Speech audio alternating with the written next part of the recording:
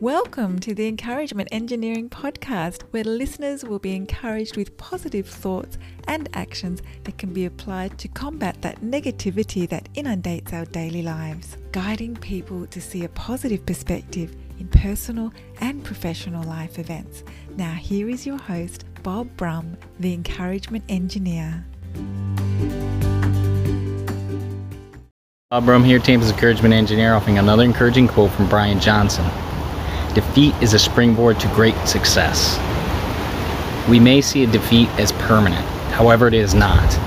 It is a point of learning and growing and hope, a time we can respond to what occurred and learn and grow and set our greatness on a better course of action to achieve our greatness.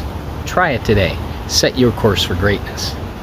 If you as an individual are part of a group, a company, or organization that would like to see the value of a positive perspective and positive action in your life, feel free to contact me on my website at www.bobbrumspeaks.com or email me at contact@bobbrumspeaks.com. These recordings are also on my podcast, Encouragement Engineering. It's played on iTunes, Spotify, Google Podcasts, Radio Player Breaker, and others. And I encourage you to also subscribe to my YouTube channel for more daily encouragement. And I hope you have a great day.